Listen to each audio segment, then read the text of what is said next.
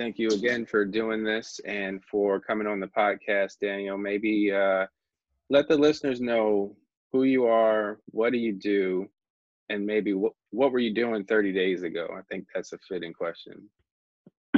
Sure. So thanks for having me, first of all. My name is Daniel Navetta. I own a production company and boutique agency in New York called Bright Young Things.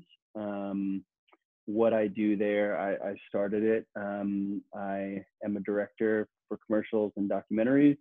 We have a roster of other directors who make commercials and documentaries.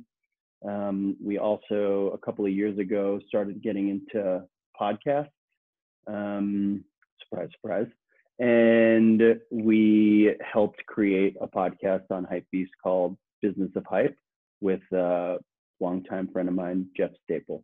And 30 days ago, I think if I had to pinpoint sort of where I was in my life and what was happening, I was just coming back from a shoot in Santa Cruz, and things were starting to heat up as far as COVID is concerned and COVID-19 is concerned. And I was still trying to maintain a level of normalcy in my life. So I was finishing a shoot in Santa Cruz, got in a car, like literally right before we captured the last shot, and went to the airport to fly home on a red eye so that I could play basketball on Saturday morning with a group of guys that I've been playing with for years. And what ended up happening was that the basketball game got canceled, and then later that week, a different basketball game got canceled. And it was sort of like, that was the last sort of moment of me being able to live my life at this high speed pace of flying to shoots and pulling off all these things and jamming as much as I could into a day. Now, obviously, everything's entirely different. So hopefully that paints a little bit of a picture of me and what we do and what my life was like 30 days ago. Yeah, no, that it's unprecedented what's happening right now. And you've been, you've been doing this for a while, so maybe take us back, like creatively, like what was your first like kind of experience maybe with film or with camera or just making stuff? Like were you a kid that did that like at a really young age, or like how did you actually get started? It's funny, like I didn't think I was, and then I have, sort of like retroactively noticed all of these moments in my life in which I was, sort of table setting for where I would end up. And even as recently as my mother recently sent me a photo of me and my brothers and my stepdad putting up a basketball hoop in our backyard in Queens on the garage in like 1987, which tells you a little bit about my age. And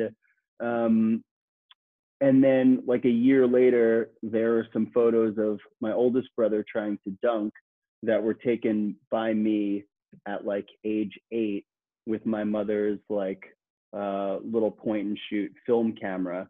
And as a director now, seeing those photos, I actually like the angles that I chose.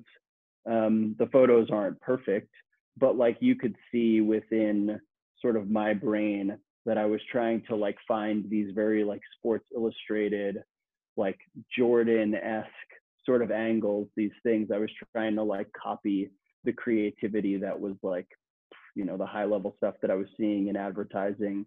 And, eventually that would translate to me sort of finding my way into the film industry, which is a whole nother story. But yeah, so I wasn't a kid who was like running around with film cameras. I didn't go to college for it.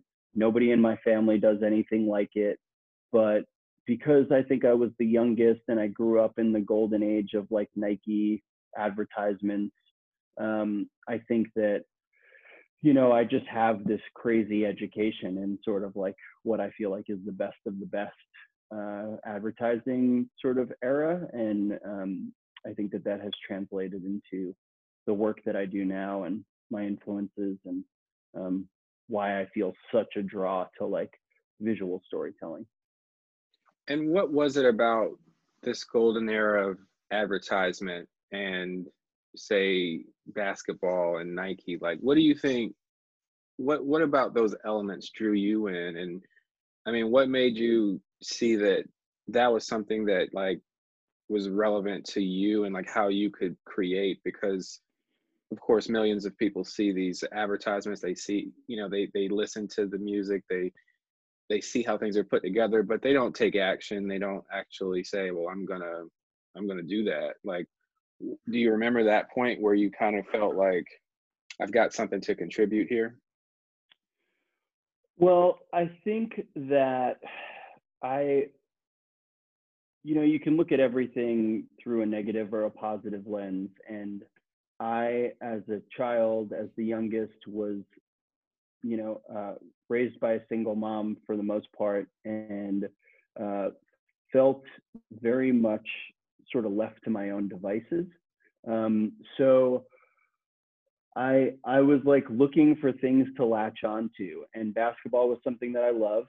And there was just something really captivating about the design of a sneaker to me. It felt like, so my dad, who my parents were divorced, my dad has been racing cars now for over 50 years. He drag races cars.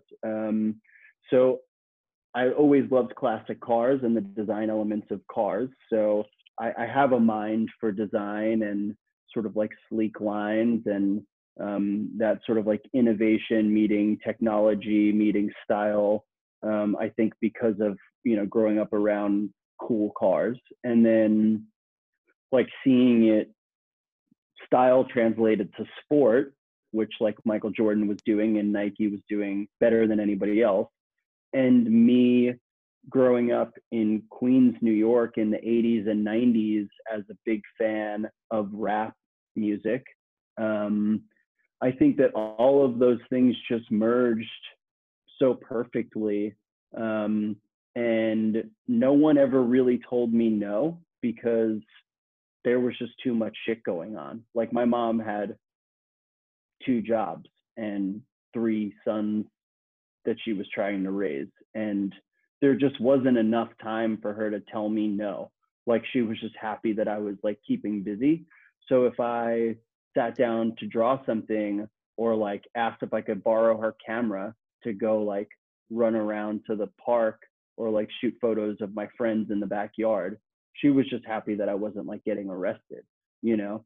So I think it was sort of like by default that I just sort of found things to keep myself busy.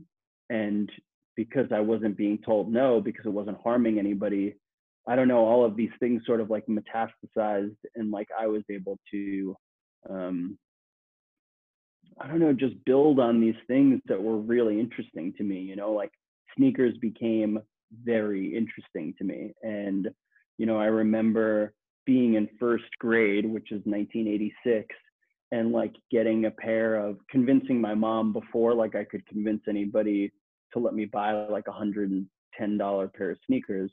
I got like a pair of Converse Weapons, which were like the Magic Johnson yellow, purple, and white. And I'm living in Queens. Why am I wearing like Lakers colors? But like they were cool and they had a point of view. And like I just remember being like, oh, this is like an expression and an extension of myself.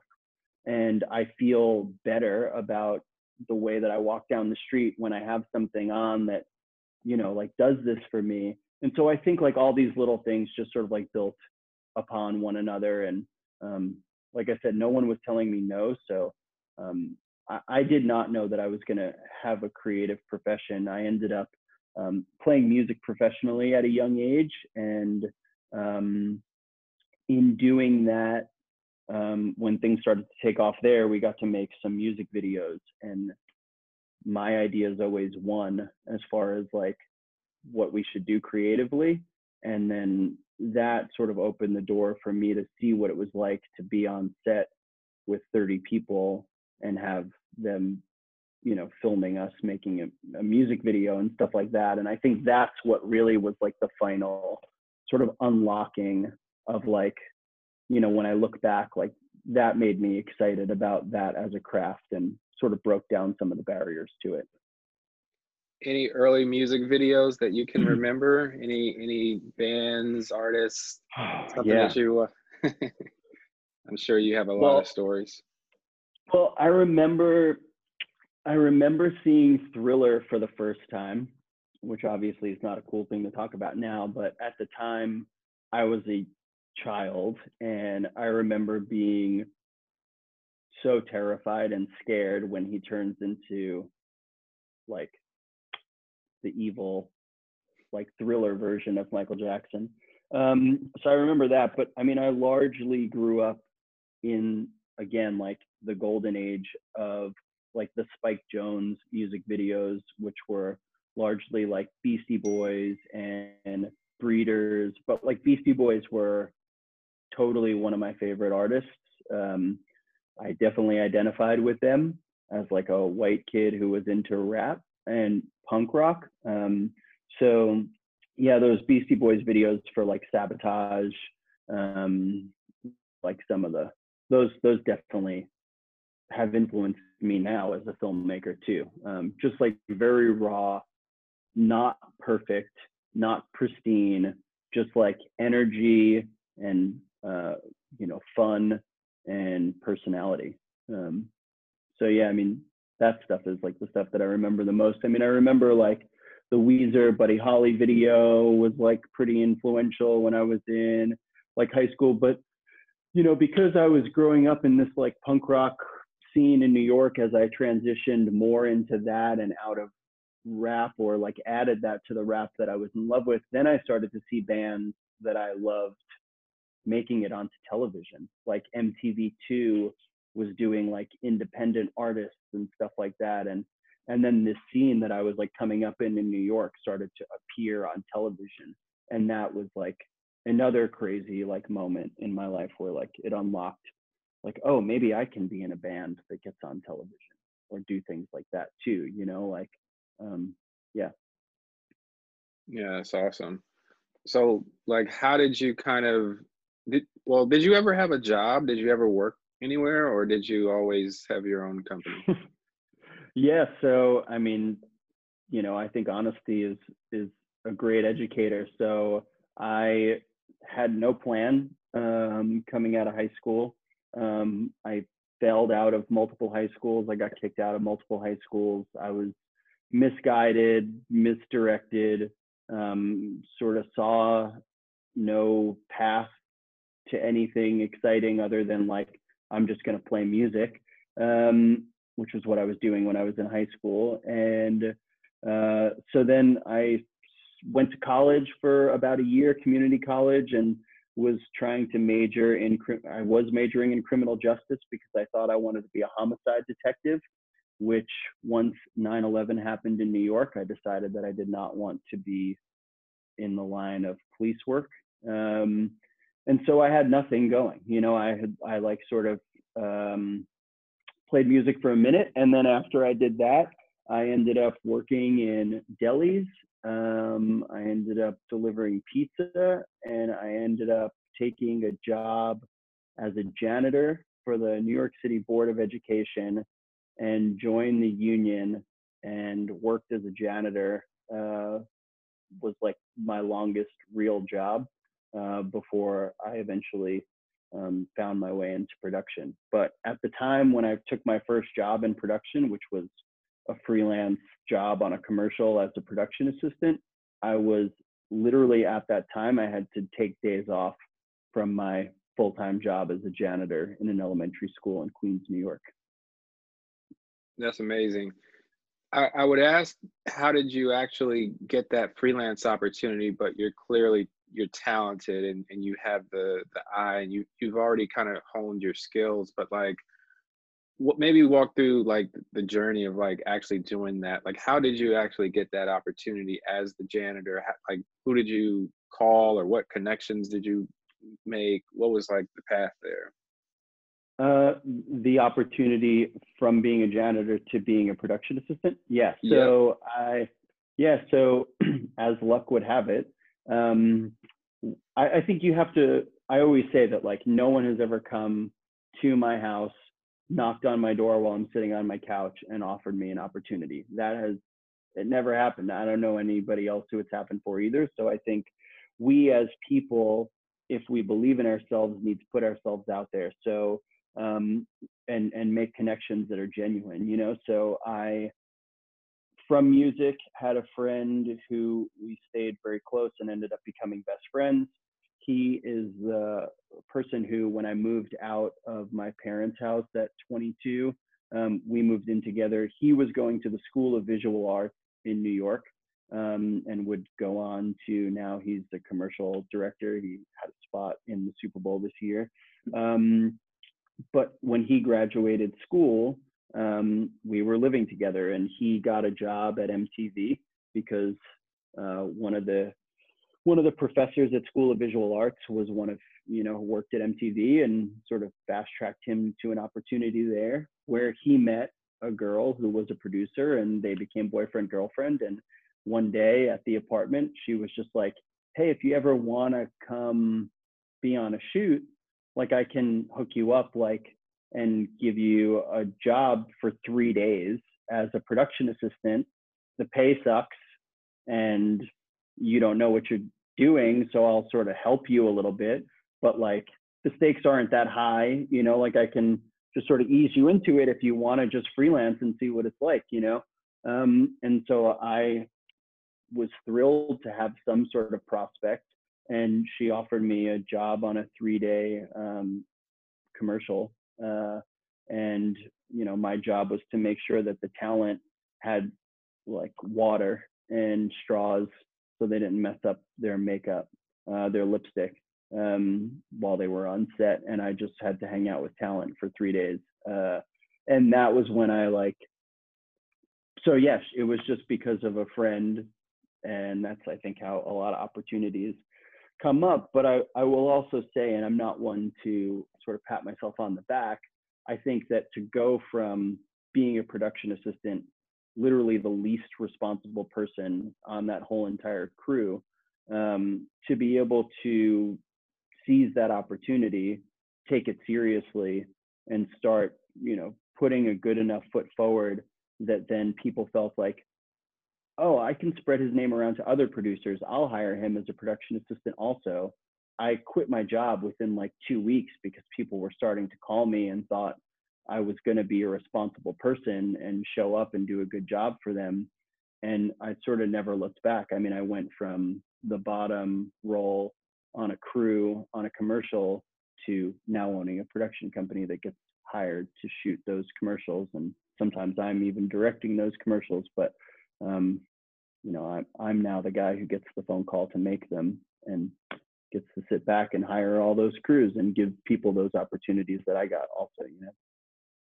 Yeah, no, that's really, I mean, that, I think you hit on it there. It's like you had to seize the opportunity. It wasn't just like, just because you're on set, you're going to become like, that doesn't like automatically promote you in any way. You still have to kind of prove yourself. You have to take the chance of, leaving your full-time job at that time. So like, what's next? What happened after that? Like, maybe talk through like, kind of how you went from freelancing, and kind of like how did you actually start a company?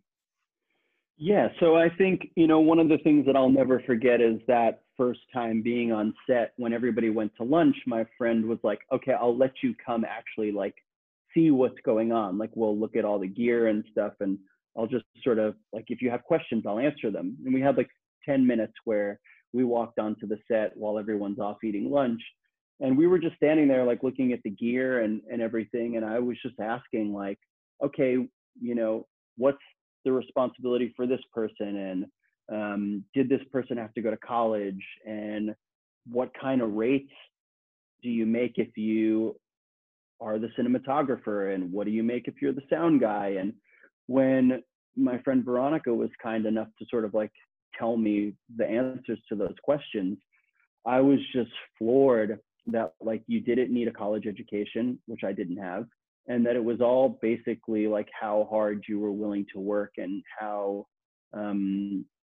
just sort of like diplomatic and kind you were willing to be to people. It was based on performance. And so that sort of set this course in motion for me that like, okay, this is a ladder.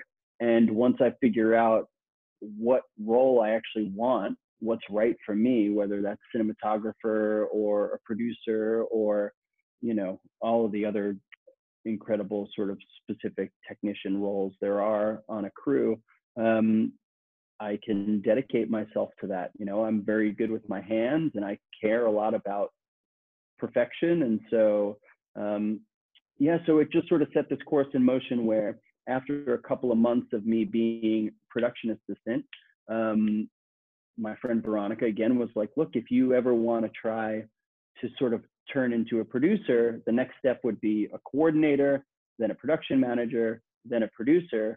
And I was like, yeah, let's do it. Like, I'm willing to put myself out there and try. So like, if you want to hire me as a coordinator, I'll do anything you want. And coordinator is like a very thankless job.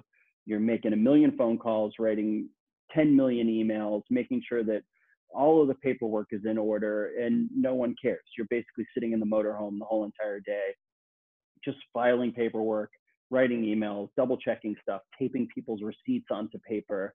Like, if you're not into it, it's not fun, and I was like, okay, but I need to perform. And so then I did that for a minute. Then I got, promoted and opportunities as a production manager. And then I just started telling people like, yo, if you want to do a small shoot on a weekend, like I now understand enough about it that I'll like produce a small shoot if you want. And people would just believe me and trust me, like, cause I, valued the opportunities and was committed to never letting anybody down. And slowly but surely, I tested the waters as, a producer and wasn't really in love with that. And then realized that there was this really cool job called location scouting and location managing, which was basically like the director calls and says, here's the brief. We want to shoot on like New York City streets. And then we need to shoot in a cool restaurant that feels like it's in Paris, and then we need to go shoot in a park.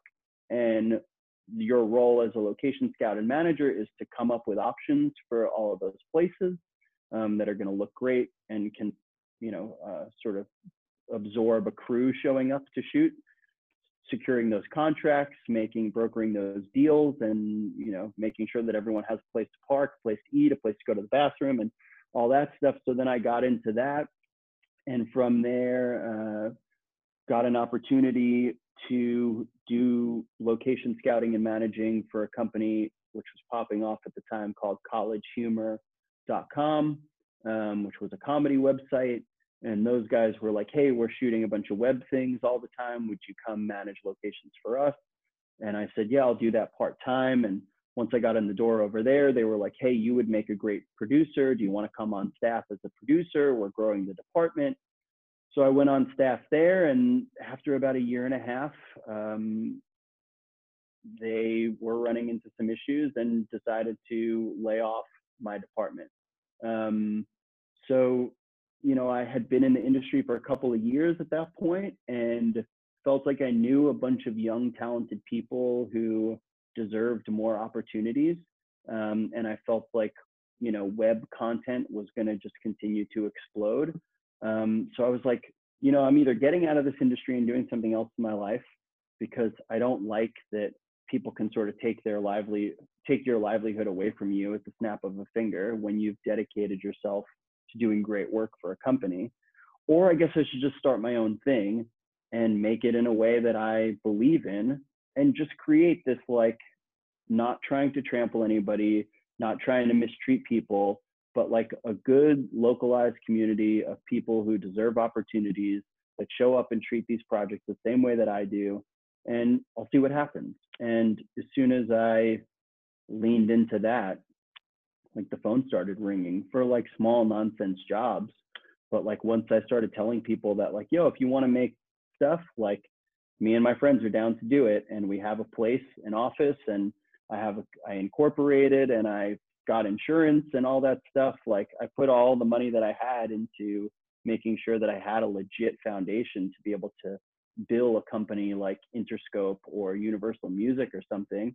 And then, you know, I sort of haven't looked back. You know, it's been like, you know, 13 years or 12 years since that moment. Do you kind of remember like maybe some of the early client work that you did when you first incorporated, when you kind of made it like more official and you had like, you know, responsibility and staff and that kind of thing? Like, what were some of the maybe early projects? I mean, I remember pretty much all of them. I'm lucky that I have a really good memory, and those moments, the stakes were so high. Um, I remember one of the biggest opportunities I didn't even know was going to be a big opportunity, but we had done some small, I mean, like I have a lot of stories, but like one of the stories is one of the first jobs we got, the label called and they were like, hey, can you go on set? This photographer, this big photographer who we can't tell you who it is going to shoot a band in the city, like these, you know, this group in the city at a studio, and we just need like some behind the scenes stuff. And can you cut it into, you know, a piece or whatever? And they're like, we'll tell you who it is like the day before the shoot. So I'm like, okay. So it turned out that it was NERD and Pharrell, and the photographer was Terry Richardson, who was super cool at the time. And I had already decided that we were going to shoot on film, which was totally not, didn't make any sense from a dollars and cents standpoint. But I was like, we're going to spend all the budget to make sure this shit looks cooler than what other people are doing right now. And, you know, I'm just going to take the opportunity and try to spin it into another opportunity. And it all worked out. I mean, we made like a cool spot that the label loved, and they kept hiring us to do that type of work for a while, and that, you know, helped us stay afloat. Then the label called us to be involved in producing a film for TV on the radio around one of their albums, and we were, you know, played an integral role in bringing some of the assets within that film to life. And then that film went on to get nominated for a Grammy for Best Long Form Music Video that year. It didn't win, but it was like, it just built all this confidence in us that like, oh, this thing, we can contend with these companies that are like, you know, I'm essentially like, you know, an untrained person who just really believes in myself and my friends. And we're competing with, you know, major production companies and getting nominated for, you know, being involved in projects that are getting nominated for a Grammy. We had been a company for like a year and a half or something, you know. So yeah, I mean, and that sort of like started to open up some other opportunities. We've never been a company that believes in a big staff. Like I've never wanted that for myself. I believe in finding the right people for the right projects. And I'm not a greedy person. So there's sort of has been a cap on our growth that I've sort of determined, because it stops being fun when you're doing things to feed a bunch of people, and you have to start taking work that you don't believe in. And there's too many production companies, in my opinion, that are putting content out into the world that's harmful to the environment, to, you know, individuals. And so I don't want to be that. And so, you know, there's definitely a conscious sort of focus on like, we're a company that does the stuff that we want to do. And thankfully we've had loyal clients.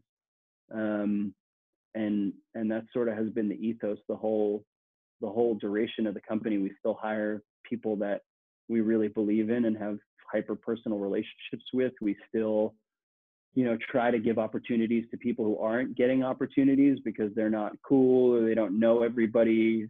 But like, I'm good at spotting talent. It's been that way since the beginning. And so I believe in myself for that. And that's sort of the company that we've modeled ourselves into. If that answers the question, or maybe that's Yeah. just a long meandering tangent. No, that's great. That's really insightful. And so you have the Air Vegan account. When maybe touch on your journey with that, and how long have you been vegan? So I have been vegan for about 6 years. And I started the Air Vegan about 2.5 years ago. Um, because like I said earlier, I've always sort of expressed myself through sneakers, and like clothing. It's one of the ways that I've found to express myself. Um, and thankfully, like, no one shames me for those things that I believe in. And again, like, I've built up this confidence, and it sounds arrogant to say that, but I've built up a confidence in myself and my opinions that, like, and I've also become a bit of a leader with this production company, that I was just like, look, man, like, no one's leading in this space as like a vegan sneakerhead. And like, I'm doing all this insane research to try to solve this problem of like whether these sneakers, I feel comfortable wearing them. That like, I'm putting in hours of research into, what sneakers are actually okay for me to wear, and sort of demystifying things around glue and, like I said, materials that I was just like, I guess I should just make this free online, which has always been a belief of mine because I don't come from sort of a hyper financially comfortable sort of background. So I've always believed, and I went to public school, and I believe the public school in Queens, New York is, it changed my life for the better. So I was just like, I want to unlock this info for free on Instagram, and I want to make it light and fun and a hobby for myself. And my wife was super encouraging of it, and we spent about 30 seconds trying to think of a name, and we were like, it's got to be like, vegan or Air Jordan, or what about the Air Vegan? And we were like, oh, that's it. And so, yeah, we just, I started it, and then it seemed like nobody cared. And now, 2.5 years into it, we have a bunch of people that I admire, that follow us and that champion the work I'm doing. And, I've appeared on other people's YouTube channels, and I've written a ton of articles. And, so like, I guess there was a market for it. My hunch was right. And I really love doing it.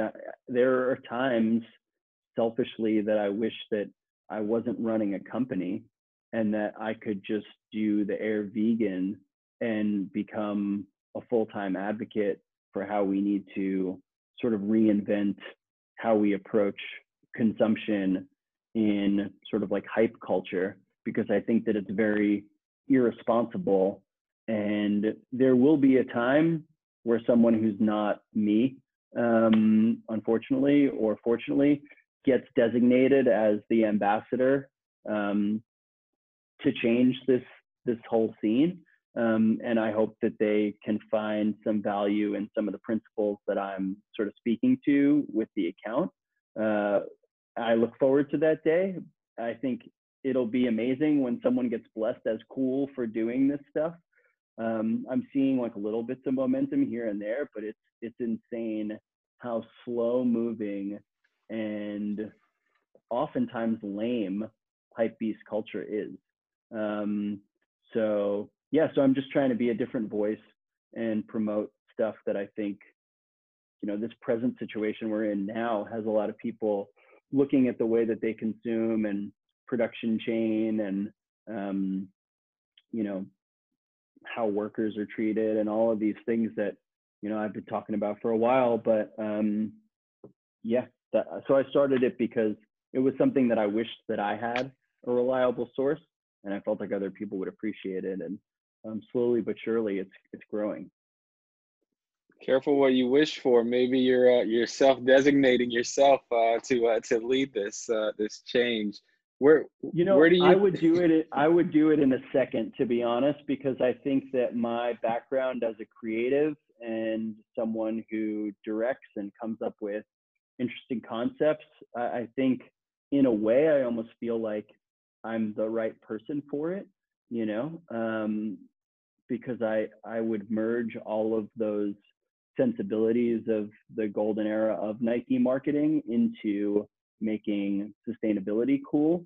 And I hear whispers that they're trying to get there, but it's like I am sort of notorious, especially with the production company that I own, like for being able to pull stuff off in the most insane turnaround times.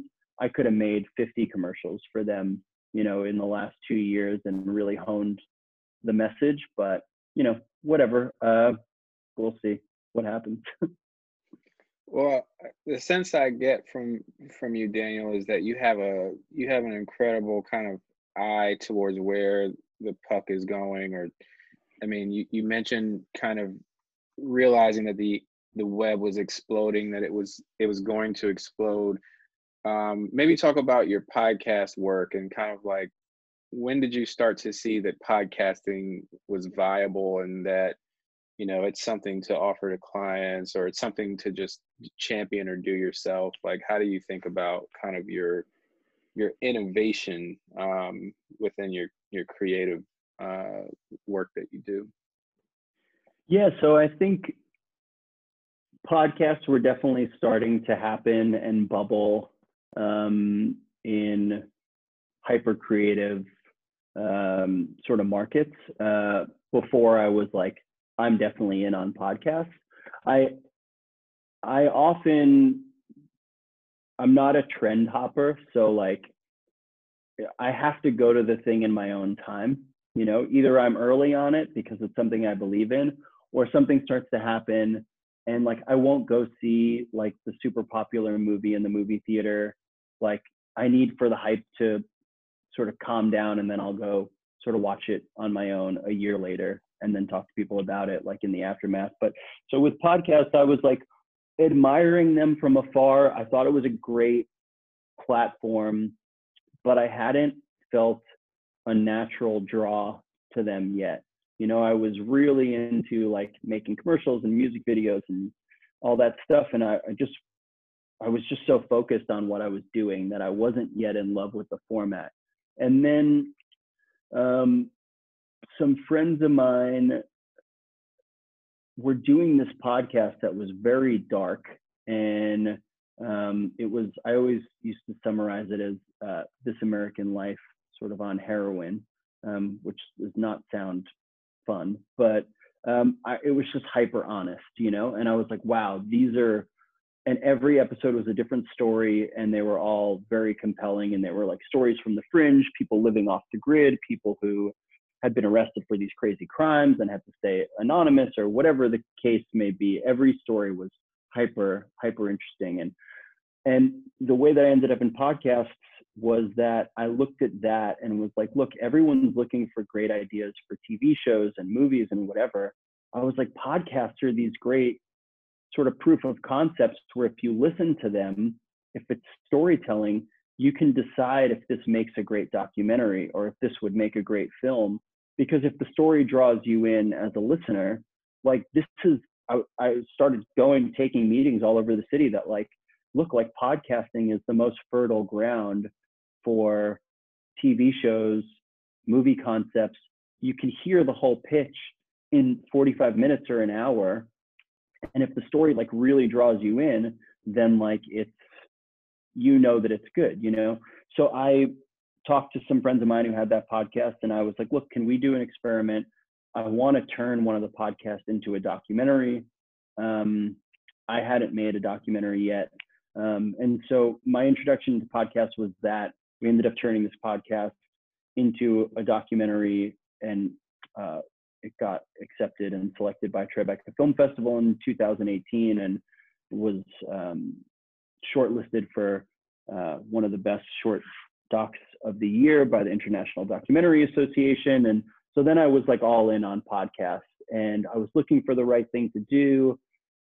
And Jeff and I had tried to do one years ago, very early on in podcasts, and we just sort of couldn't crack the code. We recorded like 5 episodes with different people, and the format was sort of wonky, and the editing wasn't really coming together or coalescing in a way that we loved.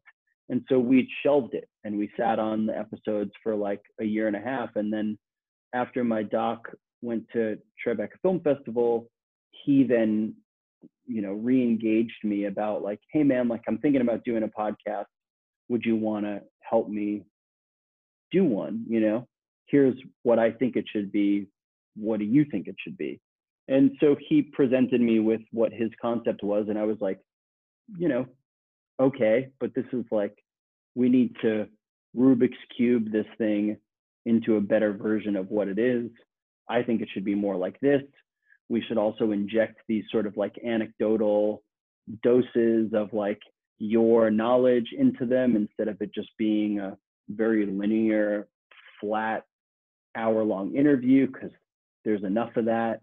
How do we paint you as an authority and provide perspective and context for people who don't necessarily know who all these people are or what their role and contribution to society or the culture is. And so we just sort of like Rubik's Cube the thing together. And I, because I come from a music background, was like, I'll pick the theme song and send you ideas for that. I'll, make some music that is the little sonic beds for the interludes. I'll edit the first couple episodes myself. Like, let me help shape the vision for it. And let's see what happens. And as soon as we started messing with it, then Jeff was like, oh, Hypebeast wants it, and so then like, sort of the rest is history. Hypebeast got affiliated, and it just sort of started going from there, Yeah, that's awesome. How did you meet Jeff? I met Jeff because there was a magazine, and I mean, if you don't already know who Jeff Staple is, which I know that you do, but like for anyone who doesn't know, he has sort of become like this, I don't know, like the poster boy for like collaborations and sneaker culture, right? So he gets filmed and interviewed all of the time. Like anyone who's trying to like just sort of build their resume tries to get access to Jeff, and he's very gracious and very kind and gives so many people access to him and his story. So a magazine that was cool for a minute that now doesn't exist anymore called Antenna, which was owned by the same company that owned XXL and Rides magazine. They were like sort of a cool culture magazine. They wanted to interview Jeff and shoot video for a project, and they hired my company to film the video.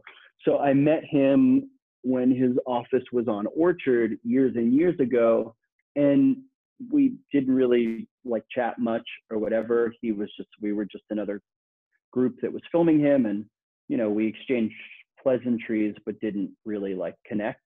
And so then I remember being like, it bothered me for a while that I was like, this guy, I felt like would benefit from, I think I have an interesting way to like help him tell stories.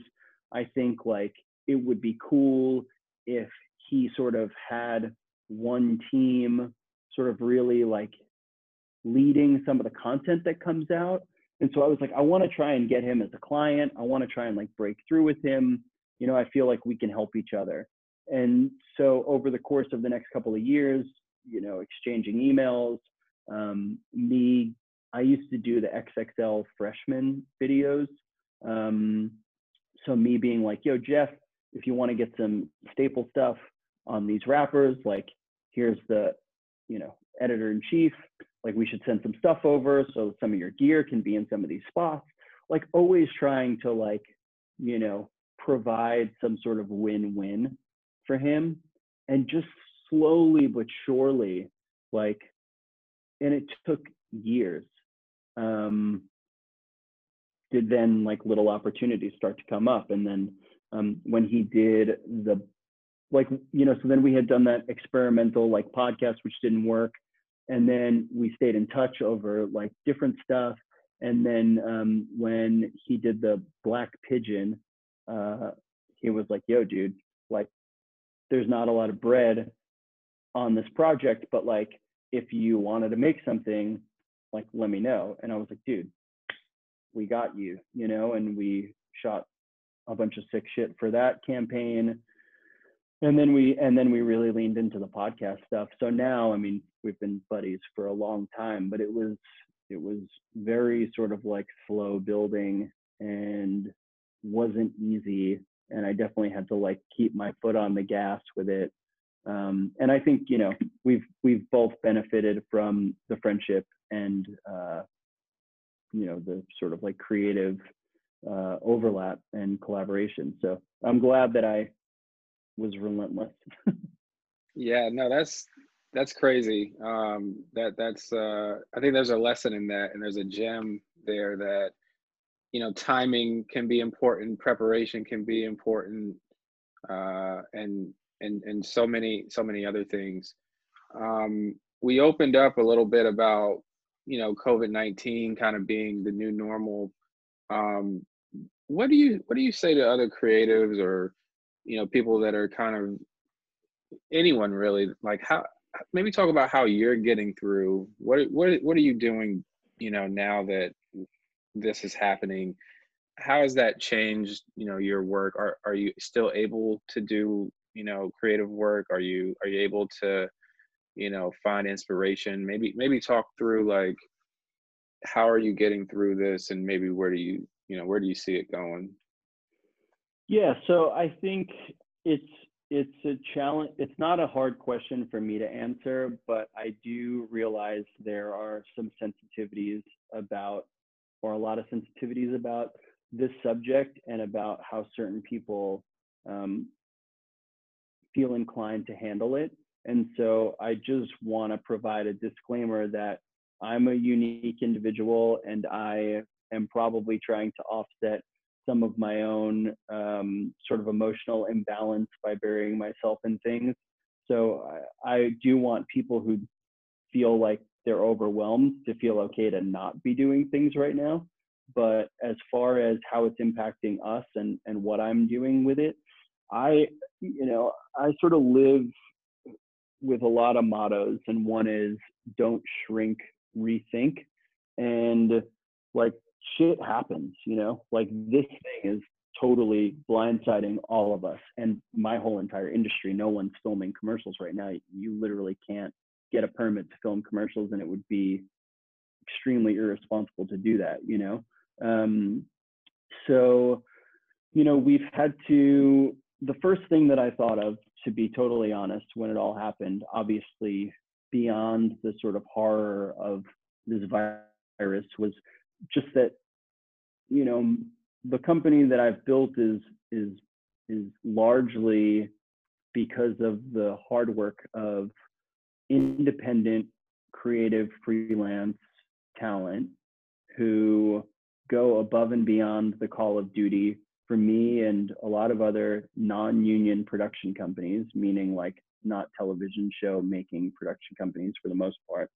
And those people, young creative talent, are going to be marginalized and crushed, like in this scenario. So I felt hyper concerned for the tremendous loss that we'll feel in our industry by losing that young creative sort of energy and those POVs.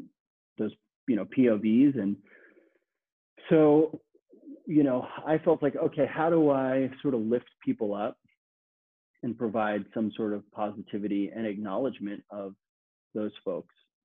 And my first inclination was, okay, like all of the real filmmakers or all of the hyper ambitious ones, like we all get involved in passion projects when we're not making shit for our clients, So everybody does their like short film or their music video or whatever, and so many people don't get that stuff seen. Like it doesn't get pumped into the stream of our consciousness the way stuff with advertising and marketing dollars behind it does. So I was just like, why don't I just provide a platform how can I provide a platform for people to feel, appreciated? And so we came up with this concept called Crew Love, like, almost a month ago. And I was like, every week we'll take submissions from filmmakers all over and unlock it to directors, producers, composers, editors, everybody of every, make and gender and across the world. Submit your work to us for free. Festival submissions are usually not for free.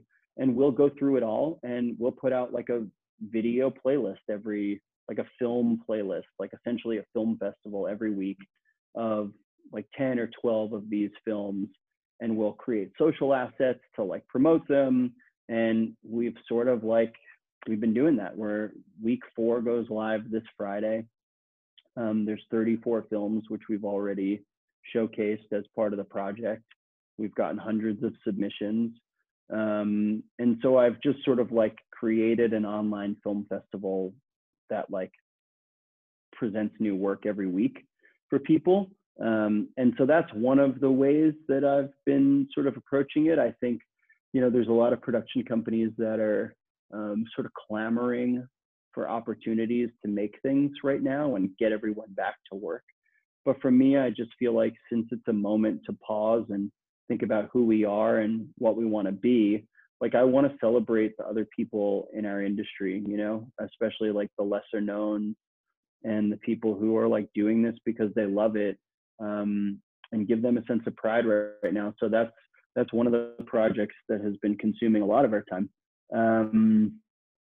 And then the rest of it is just like, we had a couple of jobs that we were in post-production on, and a couple of other clients sniffing around about shooting commercials via Zoom, and things like that. So we're just trying to like be smart and think about, what kind of messages we want to put out into the world. And the other thing I'll say is that like, because we're the type of company that doesn't do stuff out of greed, a lot of companies aren't showing their new client work that's coming out right now because they're embarrassed by it, or it doesn't really like jive with the current sort of social climate.